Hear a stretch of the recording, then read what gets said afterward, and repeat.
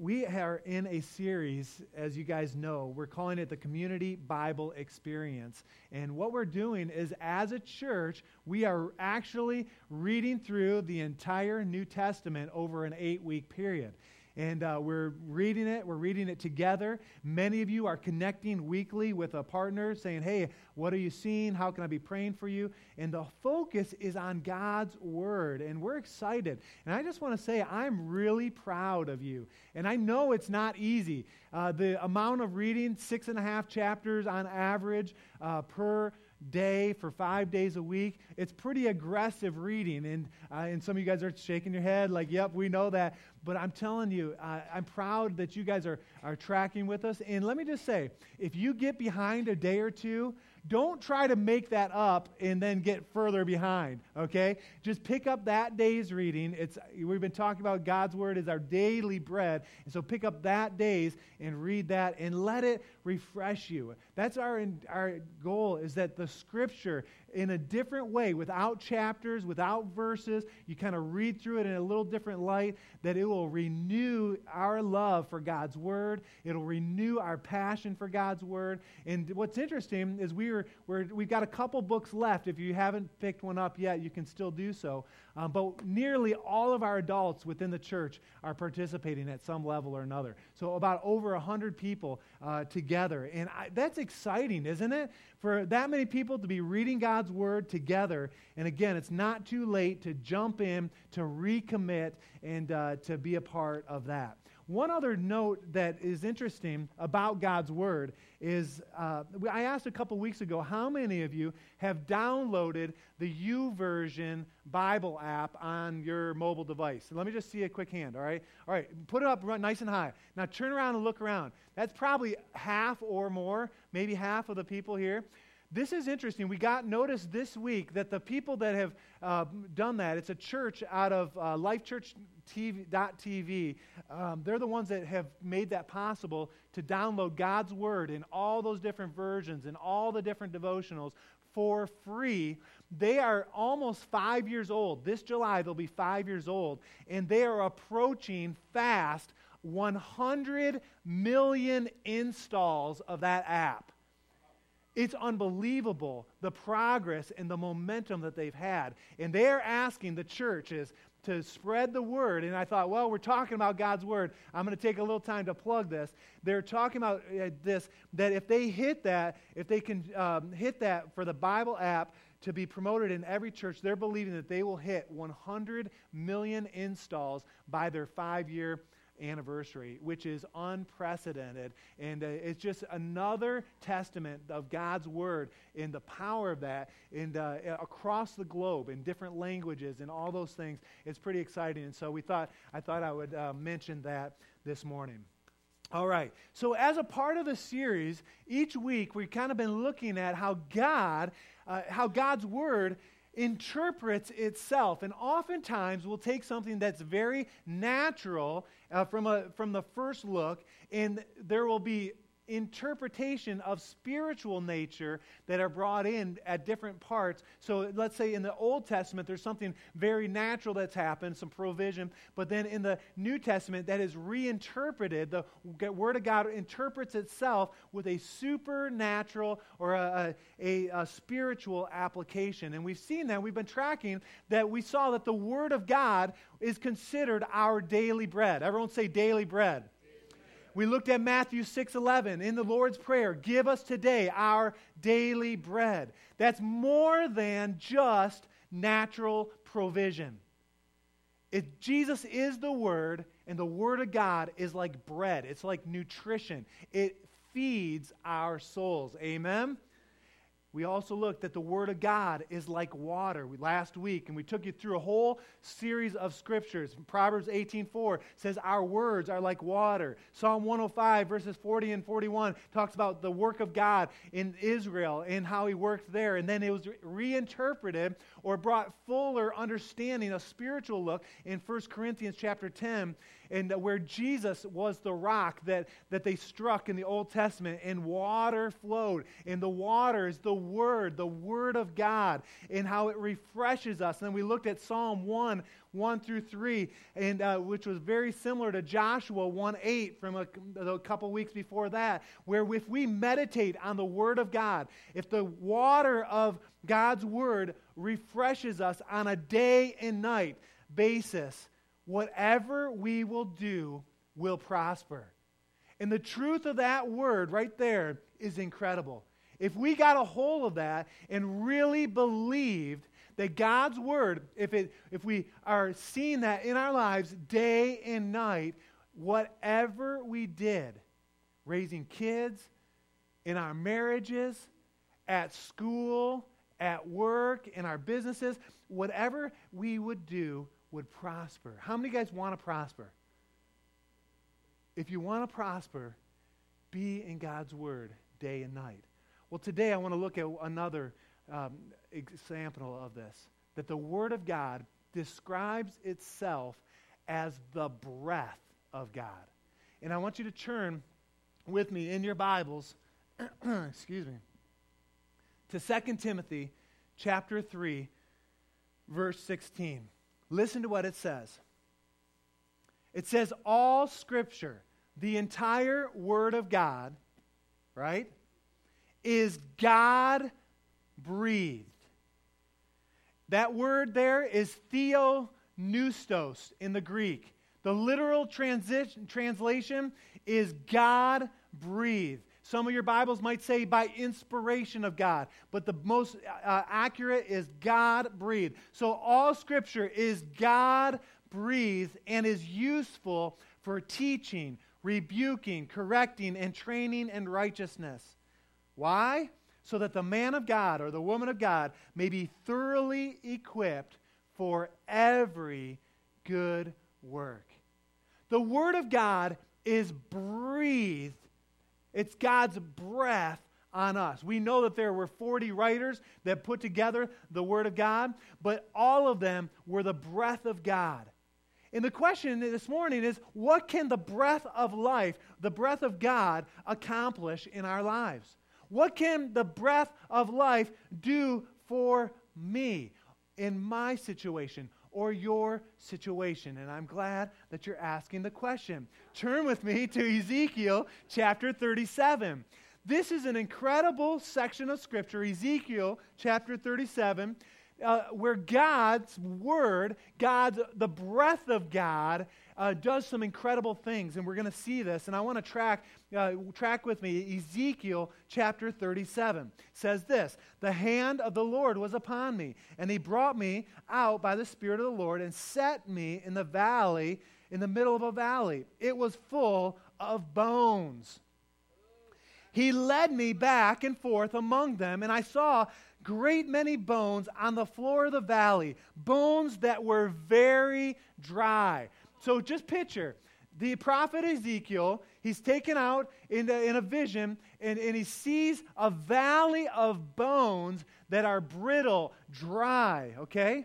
And what does he say? He asked me, Son of man, can these bones live? God is asking the prophet Ezekiel. And Ezekiel says, O sovereign Lord, you alone know. He's saying, I don't know if these can live. Only you can know this. Then he said to me, prophesy to these bones and say to them, dry bones, hear the word of the Lord. Hear the word of the Lord. The word of the Lord is the breath of God. We're going to see that here in a second. Hear the word of the Lord. This is what the sovereign Lord says to these bones. I will make breath enter you, and you will come to life. I will attach tendons to you and make flesh come upon you and cover you with skin. I will put breath in you, and you will come to life. Then you will know that I am the Lord. So Ezekiel prophesied, and as he was commanded. And as Ezekiel was prophesying, there was a noise, a rattling sound, and the bones came together, bone to bone. Look, he says, I looked, the tendons and the flesh appeared on them, and the skin covered them, but there was no breath in them. Then God said to Ezekiel, prophesy to the breath. Prophesy, son of man, and say to it, this is what the sovereign Lord says, come from the four winds, O breath, the breath and breathe, into these slain, that they may live. So I prophesied, Ezekiel prophesied, and he commanded, as he commanded me, and breath entered them. They came to life and stood up on their feet, a vast army. What you see in this passage of Scripture is Ezekiel speaking to the bones. The Word of God, the breath of God, transforms these dry bones into a mighty army. Incredible picture. And in verse 3, it's interesting as you kind of track through this, we can see that the breath of God brings certain things. The Word of God brings understanding. In verse 3, God asks Ezekiel, says, hey, will these bones ever live? Can these bones live? And Ezekiel's saying, I don't know. Only the Word of God can bring that kind of understanding. How many have ever been there in your life where there's questions, unanswered things? You're saying, God, I don't understand. Or maybe there's doubt in your life or confusion. Well, the breath of God, God's Word, brings understanding into our lives. And I believe as a result of that, there's tremendous peace. In verse 7, we also see that the breath of God gives order. The spoken word put the pieces together. Look at it in verse 7. It says, so I prophesied, and as I was prophesying, there was a noise, a rattling sound, and the bones came together, bone to bone. If your life seems out of order, God's word, if you apply it to your life, will bring order to your life. Look at verse 8. The breath of God gives strength. And it says here, I looked, and the tendons and the flesh appeared on them. Tendons are what give the strength to the bones. And what's interesting is that the power that comes is from the breath of God, and it provides strength for these bones. But I love what it, in verse 10, ultimately, the breath of God gives life. Listen to what it says. So I prophesied as he commanded me, and the breath entered them. The word of God entered them, and they came to life. They stood up on their feet, a vast army. Incredible. And you see something very similar in creation in Genesis chapter 2, verse 7, where the breath of God was breathed and life came into our beings. So, we've been tracking over these few weeks. We said that the Word of God is the bread of life. How long can you live without bread? How many? Maybe 40 days? Some, I looked it up a little bit further this week. There are some that say you can actually live up to 80 days without bread, without a meal, with just water. But how many know you'd be pretty darn malnourished by that point, right? If you went without bread or without sustenance for that long. How long can you live without water? 3 days? Some will say up to 7 days you could go without water for 7 days. That's a long time. But by that third day, fourth day, you are dehydrated. And we talked about that a little bit last week. But what's interesting is that, the Word of God's like the bread of life. It's like water, but it's also described as the breath of God. How long can you go without taking a breath, without air? How long can you hold your breath? How long? A minute and a half, all right? You guys know, some of you know that I grew up swimming, and I love diving and snorkeling, and I've got a little bit of an adventurous spirit to me, and a little bit, yeah, thank you. Well, I had a goal about a year ago to hold my breath for 3 minutes. I had read something that anybody could hold their breath for 3 minutes with a little bit of training. And so I thought, okay, well, that's cool. And so I started training, and I got up to 2 minutes and 45 seconds holding my breath. And I did that last year, and then I just stopped. I lost interest, and I didn't make it all the way to 3 minutes. But I was thinking this week, I was like, I wonder how long I could hold my breath. And so I'm studying on Thursday in my office, got my watch on. I kind of do a little breathing exercise for a second. I just relax, and then I hold my breath, and easily I watch over 2 minutes without any preparation. And I thought, hey, that's pretty good. How many can hold your breath 2 minutes? Anybody? Am I the only one? Da, da, da, da. But let me ask you, what do you think the world record is? How long do you think the longest person has ever held their breath without dying? 7 minutes? 25 minutes? Come on, what do you think? 40 minutes? Is that what you said? Who said 40? Did you say 40? What did you say? You didn't say anything. Okay. I'm hearing things in my head. I don't know. Okay. Who thinks that it's over 5 minutes long? All right. Who thinks it's over 8 minutes long? Over 11? Who thinks the world record would be over 15 minutes? Over 20 minutes? 20 minutes. Come on. Well, listen. There's a doctor. His name is Dr. Stig Savinson. He broke his own record last year, which his previous record was 20 minutes and 10 seconds. Check out this video. You're not going to believe this. It's worth watching. Read the warning. Do not try this at home, okay? All right, let's go ahead and show this. It's worth a couple minutes to see this unfold before our eyes. Here we go.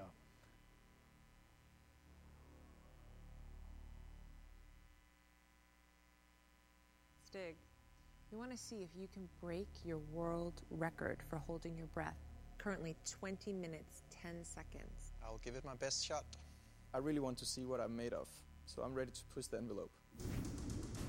For his record attempt, Stig has chosen the controlled environment of a dive training pool. Here we go. And to get a better understanding of what's happening to Stig's body, Greg's joined by fellow scientist Jim Pate, an expert in physiology. Stig's breath-holding speciality is known as pre-oxygenated static apnea. This involves holding position under the surface and inhaling pure oxygen just beforehand. So normally when you breathe air in, it's a mixture of nitrogen, oxygen and carbon dioxide. By him just breathing 100% oxygen now, he's eliminating all of those other gases. He's super saturating himself. Fully oxygenated, Stig is ready to go. Okay, good luck, Stig. To beat his world record, Stig cannot take a breath for another 20 minutes. Stig is still holding his breath. He's 15 minutes in. I could have ordered dinner and eaten it by now. Right? In the amount of time he's still holding his breath. Unbelievable. Stig has just 1 minute 15 seconds to go to beat his own world record of 20 minutes 10 seconds. Actually, it's his brother who's looking after him. He's a medic. Yeah. And monitoring what's going on to make sure he doesn't black out. 19 minutes. Absolutely phenomenal. Relax your neck. He's fine. This is the toughest time. Oh, I know. Carbon dioxide through the roof. Everything is saying to him, breathe, breathe, breathe. Exactly. 10 seconds to go. This is the world record. He's going to do it. 5 seconds. 3, 2. 2010. And he's done it. It's a new world record. He's actually broke his own world record. That is incredible. How much longer can Stig go for? 2030. 2115. Holding your breath on land is not that dangerous. You do that in water, you go unconscious, you'll die. 2130. 50. 51. 52. 3. 4. 5. 6. 7. 8. 9. 22 minutes. Incredible. Isn't that incredible? 22 minutes. Now, if I preach for the next 22 minutes and anybody holds their breath for that long, I'll give you $100, all right?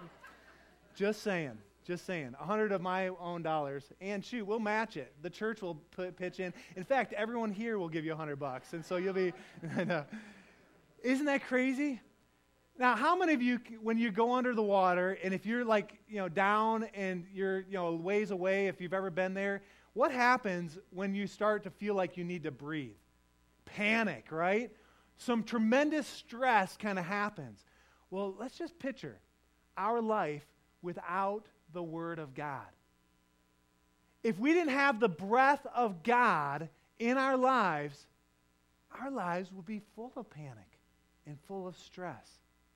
The Word of God brings understanding and strength and order. It brings life when we look at Ezekiel chapter 37. And what I'm wondering is how many believers, how many of us are malnourished, dehydrated, oxygen depleted as we're trying to go through life, where we're not eating or breathing or drinking from God's Word to the level that we should. And the solution for us is God's Word. I'm glad you're here this morning because I want to just encourage you that, this morning we're drinking from God's Word. We're breathing in God's Word. We're going to look at some scripture here in a moment. But one breath a week is not enough. You understand what I'm saying? You can't just take one breath and just hold it all week. You can't just take one drink for the week on a Sunday morning, or even one meal if you consider what we're doing here a meal spiritually. It's not enough. Church, I want to encourage you, and I'm encouraging myself, to eat every day, to drink every day, to breathe every day, and that there would be a renewed love for God's Word. And that's why we're doing this whole series. That's why we're encouraging you to get through the New Testament in a short amount of time. And whatever you're facing, I know without a shadow of a doubt that God's Word will address it in your life. And I'm excited. I want to take a quick pause and just talk about my job as the pastor here for a moment. I just finished reading a book by Robert Morris, The Blessed Church. A family in the church got that for me. It was a really blessing. And he talks about the role of a pastor in a growing church. And he says, the role of the pastor is not primarily to visit everybody or to, be at all the meetings and all these things. He says the role of the pastor, and I kind of describe, in my mind as I read it, he says the role of the pastor is to breathe in God's Word all week long, and then hold it. Sunday morning comes, and then exhale God's Word. That my best role, when I'm functioning at my best, is when I has been in God's Word and have listened to God's Word and asked God, saying, God, what are you speaking to me for God's people? And if I do that properly, we can bring a Word of God each and every week. Now, this last week, the reading was pretty intense. 1st and 2nd Corinthians, you guys read. All of Galatians and the first 8 chapters of Romans. And I'll tell you, I hope you enjoyed the reading. There were a ton of things that we could have talked about the unity in the church. We could have looked at God's power versus man's power. The stuff on grace in these particular chapters that we read was phenomenal. I loved it. I thought there was quite a bit that talked about modesty, which we've been dealing with that around the church a little bit. Some of you guys know that. And so I thought, maybe I'll talk about modesty or adoption. We talked about that a few weeks back at our last missions emphasis. The freedom in the Spirit, or we looked at the law and say judgmentalism versus forgiveness, self-righteous versus humility, legalism versus freedom. There's a lot of things in what we read that we could have focused on. But as I prayed, I said, God, I don't want just any word. I don't want to just pick out some. I want God, what are you saying to us, for us, right now, for this week? For what is the breath of life that will bring life into our circumstances? And with that, I slowed down and I said, God, just speak to me. And I started to pray, and I realized what Paul was doing. He wrote 1st and 2nd Corinthians, Galatians, and Romans. What Paul was doing, and what I saw trickle through this reading on many occasions, was that Paul was encouraging the people to be like him. He was writing so they would follow his example. And I want you to turn with me to 1 Corinthians chapter 4, verse 16. This was part of our reading. If you're in the book, it's on page 123, the first paragraph on the right, about halfway through. Listen to what Paul says. He says, therefore, I urge you to imitate me. He's talking to the church in Corinth, and he's saying, imitate me. You look at that word, it means to be like, to copy, to look like, to be, like from the innermost being, not just to look like, not a poser, not to look like Paul, but to be like Paul. Now, how do you imitate someone? Think about it. How do you imitate them? You get to know them, you watch them, and you begin to do the things that they do. And when Paul is writing to the Corinth church in Galatians and in Romans, he's saying, look, these are all examples of what I'd like you to be, to imitate. In 1 Corinthians chapter 11, verse 1, listen to what it says. Whoop, I went too far. On page 129, if you're tracking in that way, in our book of books that we're reading through, it says on the last paragraph, on the bottom right, the last sentence, it says, follow my example as I follow the example of Christ. What Paul committed his life to do was to follow Christ. And then he's saying, look, as I'm following Christ, follow my example. He's saying, look to me as an example. And not just to look alike, but to be like I am. And then you say, well, why would he do that? Well, the verse right before that, or the sentence right before that, says, for I am not seeking my own good, but the good of many. Why? So that they may be saved. That they may be saved.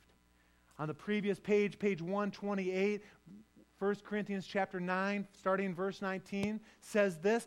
This is Paul writing. He says, though I am free and belong to no one, I have made myself a slave to everyone. Why would Paul do that? And why would we follow Paul, becoming a slave to everyone? Why? To win as many as possible.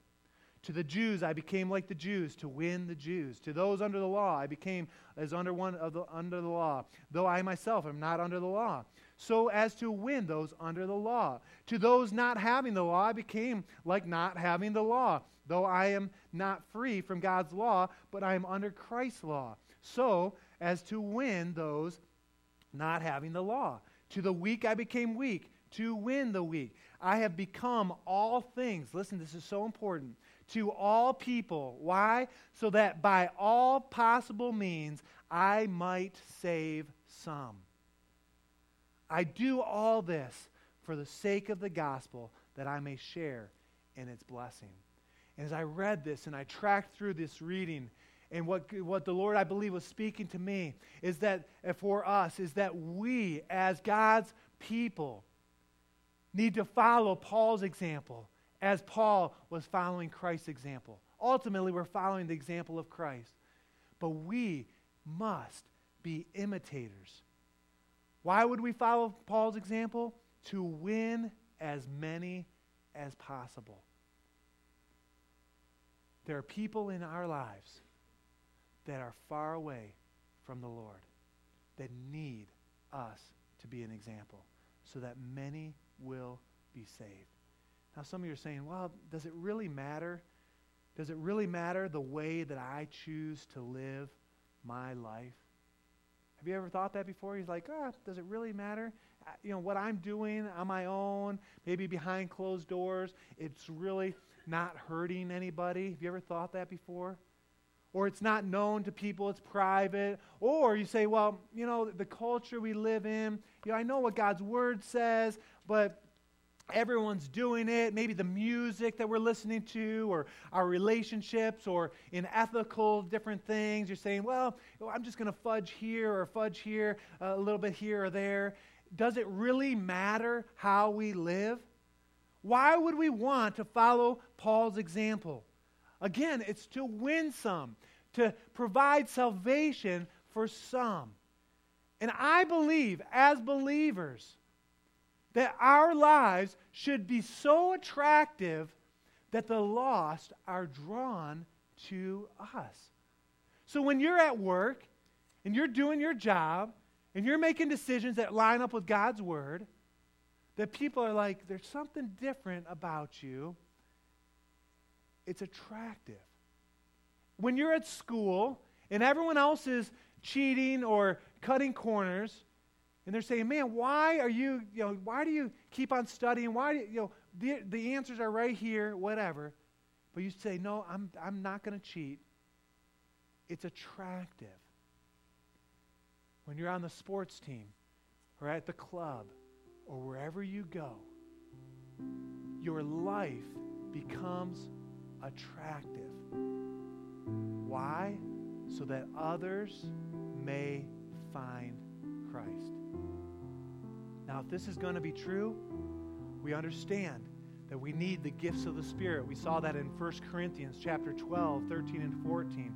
And I love the progression there. And hopefully you read that this week, where it talks about the gifts of the Spirit, and then it talks about love. And then it comes back to the gifts of the Spirit. We must have our lives filled with love. Not only with love and the gifts of the Spirit, but the fruit of the Spirit, found in Galatians 5 on page 162, must be evident in our lives. Amen? But it's hard to live that way, isn't it? It's hard to live a righteous life. We have moments of greatness. We all do. You do. I do. Where we hit it out of the park and we make a good decision. We decide to turn off the computer and walk away. We decide to, be honest on our taxes. We decide not to cheat, or we decide not to tell a lie, and it feels good, right? But to live a righteous life is not easy. The pull of the world is really strong. And sometimes we get beat up, and sometimes we've made enough bad choices, we're saying, does it really matter? Can I come back? Is it worth coming back? And sometimes we feel like we want to give up, throw in the towel, saying, is it worth it? Well, Paul said one more thing that I want us to look at and kind of close on in 1 Corinthians chapter 15. I want you to turn there with me. I want you to look. It's on page 136 and page 137 if you've got your books of the Bible that we're reading. The very last sentence on page 136, 1 Corinthians chapter 15, verse 58. Paul is wrapping up his thoughts to the Corinthians church, and he says this. He says, therefore, my dear brothers and sisters. And he's talking to the church in Corinth, but we can put our names in there. He's saying, therefore, Pete Benson. Therefore, Reagan Vay. Therefore, put your name in there. He's saying, therefore, stand firm. Stand firm. Let nothing move you. Always give yourselves fully to the work of the Lord. Why? Because you know that your labor, all those decisions for righteousness, your labor in the Lord is not in vain. Your life can make the difference. You can be the light in someone's life that makes the difference. It flips the switch where they once were lost, but now they're found. And as I read about this, our labor not in vain, our sacrifice, standing firm with our ethics and our standards, even if it meant loss of income or loss of friends or great persecution, if we stand firm, God's word says that it is worth it. It's worth it. And this morning, as I was praying, I wanted you to know, this morning, I believe God wants you to know that all those decisions that you've made in a positive light, it's worth it. It's worth it. It's worth it. And there are some here this morning, I know, And I've been there on more cases than I'd like to admit, where I haven't chose righteousness, where I've slipped and let my mouth run, or let my eyes see things I shouldn't have seen, or I've been in places of compromise. And I think, man, I've lost my witness. Even if no one else knew, there's something inside, you know what I'm talking about, where you felt, man, can I go on? Is it worth it? But again, listen to Paul's words here to the Corinthians. He's saying, stand firm.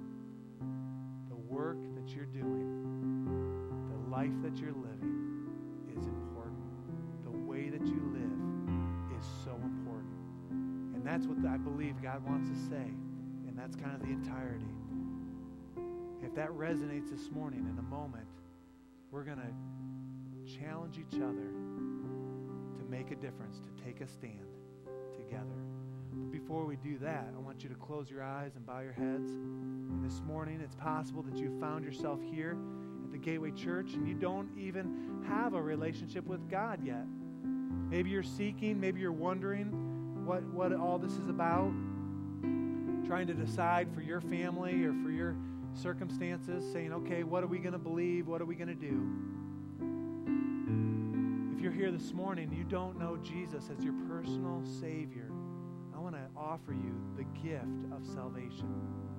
The Word of God says that if we confess our sins, He is faithful and just to forgive us and to cleanse us from all unrighteousness. So all the bad things that you've done, all the mistakes, all the things that you've said, all the things that would be held against you, the unrighteousness, those can be erased with a magical prayer. And I say a magical prayer, it's not the words of the prayer that are that magical. It's really our heart saying, God, I'm going to put my hope in you. If you confess your sins, He's faithful and just to forgive you, to cleanse you from all unrighteousness. And this morning, I believe God is speaking to some this morning, saying, get your life right with God. And if that's you, if you're away from the Lord, if you need Jesus to be your Savior, I'm just going to ask you to boldly just lift up your hand right where you are. And I'm going to pray with you. I'm not going to pull you out. I'm not going to embarrass you. But who this morning say, that's where I am. That's me. Yeah, thanks, brother. Anyone else saying, that's the circumstances that I'm in. Yeah. We got a couple individuals. Anyone else saying, that's where I am today. I need God's forgiveness. Now I want to track a little further. That second part, I know that for me, I can be saved, I can be forgiven, but I don't always imitate Christ or imitate Paul the way I should. And I'm just wondering how many this morning, really, it's all of us, I understand that, but how many this morning would say, that's me, Pastor, I need to imitate Christ more in my life. Just slip up your hand where you are, just as a sign saying, boy, that's where I am today. Yeah, thank you. Yes. Yes. So not only have we addressed salvation, we've addressed that we want our lives to reflect, to imitate, to be like Christ to the best of our ability. But there's a third piece that I think is important, and I want everyone's eyes on me for a moment. People are watching you. If you've got kids in your home, they're watching. If you work outside of the home, your employees or those that work with you are watching you. Students at school, there are friends of yours or even acquaintances that are watching you. And I believe that not only should we be imitating Christ, but we need to model for others to say, like Paul, follow my example as I follow Christ. Follow my example. And if your heart this morning is to say, Pastor, I want to follow Christ with all my heart, soul, mind, and strength, like we just raised our hand. But then I also want to bring others along. I want to mentor or to be an example for others. I'm going to ask that you would just stand just for a moment. That you would stand right where you are saying, boy, I want to take it beyond my own life and I want to model Christ for others. Just stand right where you are. Just give you a couple moments to do that. Just stand right where you are. Amen. And now everyone, let's stand together. And I want to close. I want to pray for you. And then I want you to know that our altars are open this morning. And Brendan will continue to play as long as we need. This morning, I want you to know that God, He's pricking our hearts to not only imitate Him, but to model for someone else, to bring someone else along. And I believe God, He's going to give us the strength to do that. Father, I pray right now for each person that's here. Lord, that you would capture our hearts and our minds. Give us a love for your word. It's our every breath. Lord, sustain us. Help your word to be on our hearts so that we can live like you want us to live. And Lord, we may not make it perfect all the time. In fact, we probably won't. But Lord, help us to choose righteousness. Challenge us to be in right standing with you. And Lord, help us to take it another step. To not only stand for righteousness, but to model righteousness for others to see. Help our lives be so attractive that others would want to be like us. And God, I pray that as we leave today, that you'd go before us, behind us, and all around us. In Jesus' name, amen. This morning, we're going to dismiss, but the altars are open. If you want to spend some time with the Lord, some extra time in God's presence, we will stay. It can anoint you with oil, whatever the case might be. I'm going to ask that you would not talk in the sanctuary. We want to provide some time for people to meet with God, continue to do so. Otherwise, in the lobby, of course, connect with each other and go in the grace of God. We love you. Thanks for being here this morning. And dive into God's Word this week again. Amen? Amen.